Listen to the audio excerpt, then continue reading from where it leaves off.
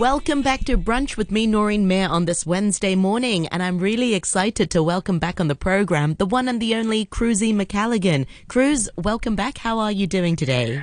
I'm good. I'm hiding from my rabble in my home with schools off today. Of course, yes. Well, feel free to get them to join in, or is that not a good idea? I wouldn't extend an olive branch to my lot, to be honest. I'm sure, yes, you've got your hands full. 3 at home. Everybody's at home. Oh, my goodness. But that's all right. I'm getting there. And today we're going to be talking about something which has no relevance to any of us, actually. It might seem a bit random. Yeah, I was wondering, what are we talking about today? And I was wondering, where on earth did that come from? All right, we're talking about buckets. Sure. Buckets. Is it because it's raining and maybe people need to sort of, if it's dripping from the ceiling, people need buckets around the house? I don't know. What's the connection? I really admire you trying to find a reason for this. Why are we talking about buckets? Actually, though, Noreen, because I have in the boot of my car 2 collapsible buckets. Have you ever seen those before? Yeah, I've always wanted them. How is it working out for you? So for some of our listeners who sorry, I sound overexcited. I'm familiar with a collapsible bucket. They look so cool. So tell us about the concept. Okay, so just the concept. It's a bucket. I'm hoping that everyone who's listening is aware of what a bucket is. And these ones are made like the middle part is like a soft sort of silicone-y plastic that collapses, so the bucket folds flat, and then you pop it open, so it saves space, right? Amazing. Yes.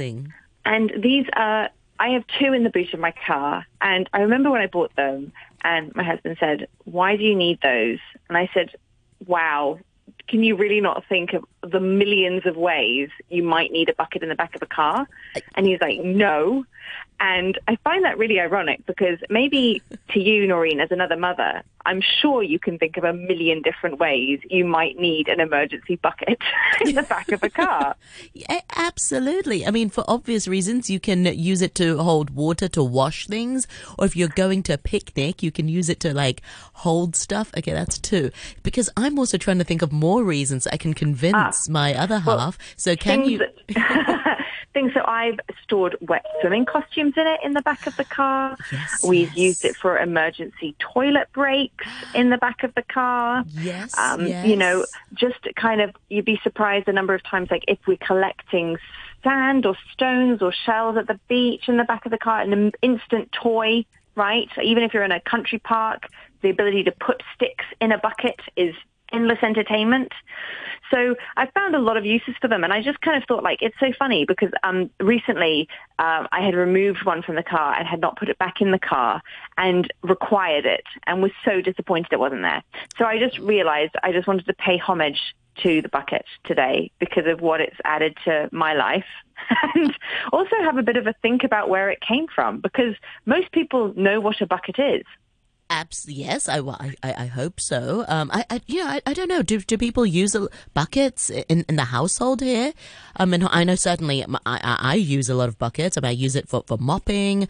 My grandma actually used it to collect rainwater as well. And then to flush the toilet. She's very environmentally friendly. Yeah. That lady. Yeah, there's a bucket is a very useful thing. Yes, it's a very useful thing. And I wanted to think about the history of the bucket, because when you think about how many uses it has, it would have been pretty mind blowing for someone to eventually have discovered a way to use one, right?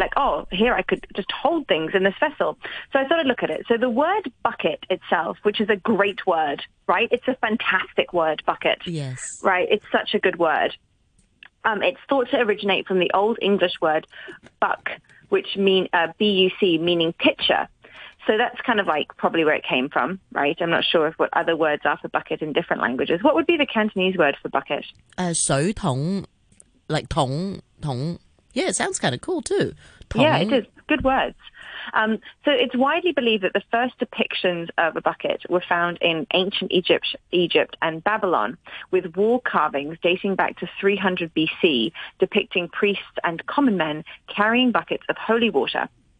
they would then sprinkle this holy water with a pine cone. So that was what people were using them for originally. I feel like they could have used them for other things. Now, the Greeks used buckets made of clay to serve and store wine, and the Romans attributed with using handles on buckets. That's a pretty innovative addition there, also for wine.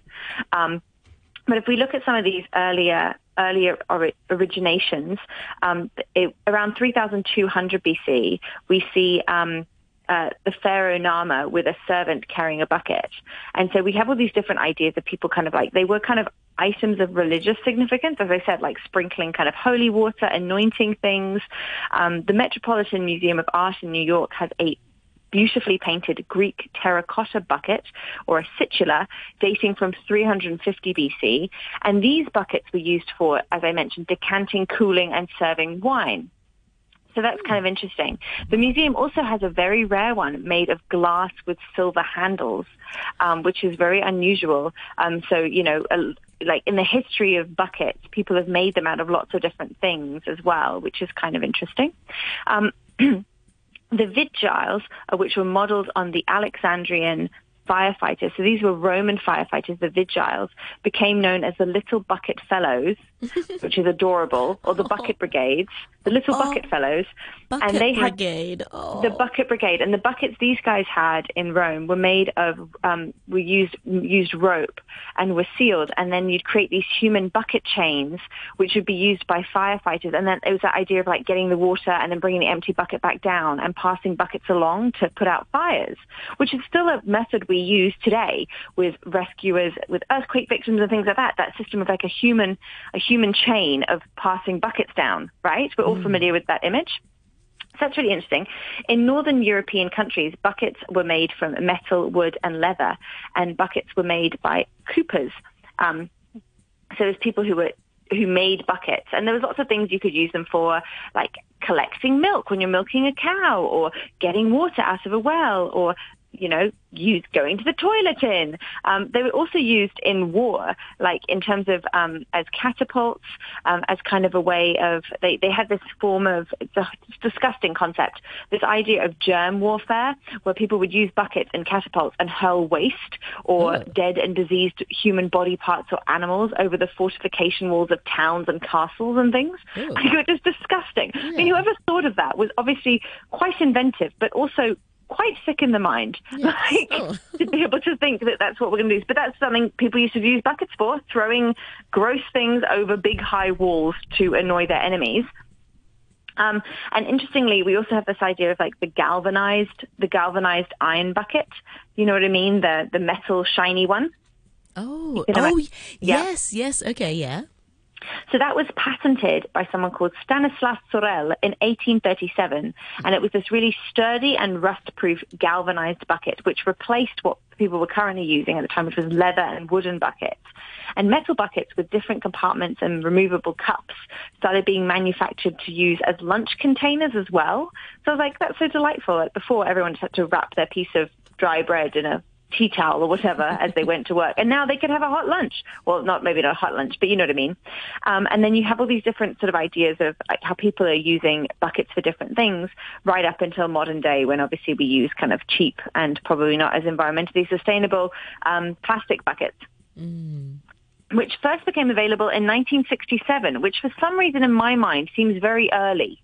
But actually, I feel like, it does. Yeah, it should be 1967. It should be, quite more recent. I don't know. Something like that. But yeah, so it's quite interesting in that way. But now there's other stories around this idea of the bucket. So it actually had significance because it was, for a time, was a unit of measurement for volume. So 100 liters would fit into a barrel, 10 liters fitted into a bucket. So one bucket was an accepted and recognized cubic measure until well into the 19th century. And so it's kind of interesting in that way as well. So it's like, it was like a form of currency. Oh, I'll give you a bucket of milk, or, but actually it meant something. Oh. Yeah, so it's really interesting. Now, later in the 18th century, the bucket gained some really gained quite a lot of importance. There was a man called Karl Theodor, who was the Elector and Count of South, who issued a decree in 1722. Now, this was I think in Austria or Slovenia or northern Italy. Sorry, probably Austria or Slovenia. And this is in 1722. He had a really good idea to the aim of preventing large fires, because obviously once upon a time people didn't live in sort of, fire retardant homes. We had there was a lot of fires, right? So he had this decree as the count. He said every household had to have a full bucket of water ready in case of a fire. And the name of the owner of the house had to be on the bucket too. And then in addition, each municipality had to provide a specific number of buckets based on the number of inhabitants. So anyone who wanted to get married or enter the count's services, to kind of access public services at the time in 1722 in this particular place, first had to provide a bucket engraving his name and the year. As like a proof. Oh, wow. Yes. Isn't that kind of amazing that this is if you think it's really primal kind of, not primal, rather really rudimentary. That's the word I want. Yes. Rudimentary is a better word, of kind of home safety, you know what I mean?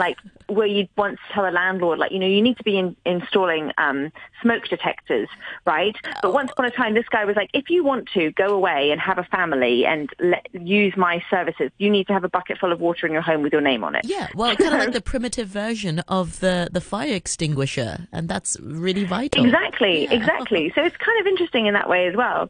So I thought that was quite an interesting story, that you have this idea of the different kind of thing of a bucket. Now, to go back again, we were talking about this idea of once upon a time in, for example, medieval Europe, buckets being made from metal or wood and leather, but wooden buckets were made by coopers. And I just realized when you think about different last names, a Fletcher was someone who made arrows, and I think a thatcher was the family name, people who did roofs, thatching, right? I never realized a cooper was someone who would make these sort of vessels. I didn't know that. Did you know that? No, I had no idea. Yeah, because I know lots of people with the last name Cooper, and I never knew that's where it came from. But yeah, so it's quite a fascinating idea, this idea of being able to handle things, hold things, collect things, all the things that we use a bucket for today, but has been done for a really, really long time. And that the fact that it's quite I always think a sloppy bucket full of water is kind of a symbol of I don't know, it's not really something that's very high end, right? But yet some of the earliest depictions we have of this very common, very essential, everyday item is the fact that it's, used in religious worship, used in kind of ceremonial things as well. So it's quite funny that it then came to what it is today. Of course, we have a lot of different turns of phrase around the bucket, to kick the bucket. I looked up the origin of that phrase, and it's actually awful, Noreen. Oh, no. Yeah, it refers to when animals were being slaughtered and they'd kind of writhe around as they were dying and kick the buckets in the vicinity. Yeah, it's awful. I'm never going to use that phrase again. Yeah. I didn't realize that's where it came from. Me neither. Okay, yeah, I'm not going to use it either. Look at us. Well, that's terrible. It's horrible. It's a horrible phrase. Bucket list comes from the things you want to do before you kick the bucket. So I guess I still don't like that phrase at this point in time. But yeah, and of course, one of the world's most famous songs, There's a Hole in My Bucket. Oh, yeah. Yeah, so that originated in Germany in the 1700s, and it describes a deadlock situation where the character, Henry, faces problem after problem, all due to a hole in his bucket. He tries to find a solution through his friend Liza's advice, but he is unsuccessful in coming up with a solid plan. And it's really funny because I actually really like that song, there's a hole in my bucket, dear Liza, dear Liza. There's even a national hole in my bucket day as well, apparently. And yeah, the earliest version of the song was from this collection of German songs called Wirklich der Butzlin. It's a very long word and I can't pronounce it properly. And it's the only version that has Liza's name, and then Henry's name was added to the verses as well. So they added this drama in it as well. So it's quite funny. And you think about it, it's with what shall I mend it, dear Liza, dear Liza? You know what I mean? There's lots of different ways that people sing the song. But it became super, super popular when it was sung by Harry Belafonte and Odetta Holmes. So they And, Harry Belafonte, who obviously sings lots of really cool and popular songs back in the day, but I didn't realize he did a rendition of it as well. But yes, there's lots of different things you can, I think that's quite funny that you have there's a whole song about having a hole in your bucket, and it's really withstood the test of time, to be honest, because today it'd be pretty weird if you had a hole in your bucket, because your bucket would be plastic. So it's like, why would it have a hole in it? Yeah. How did it get a hole in it? Yes. So there's lots of that kind of interesting stuff around how the cultural significance of the bucket.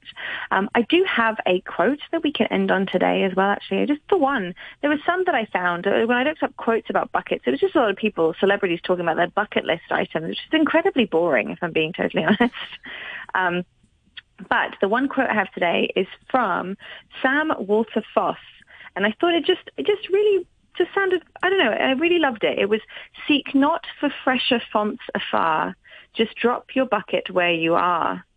And I thought that was this lovely image of, holding a bucket and seeking something, right? And looking for cleaner water, like grass is greener, that kind of idea.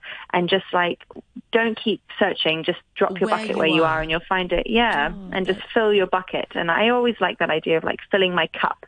So I thought filling my bucket might be my new turn of phrase. Yes, it's an excellent book. There's a children's book, Have You Filled a Bucket Today? And that's a very, very lovely book. I really recommend it, because everybody's holding an invisible bucket. And when we say nice and kind things to each other, we're filling each other's buckets. But when we do horrible stuff to each other, we're dipping into each other's buckets. But anyway, that's a story for another day. Thank you so much, Cruz, for your sharing of buckets. And I look forward to more audio columns with you next week. Thank you so much. See you. Bye.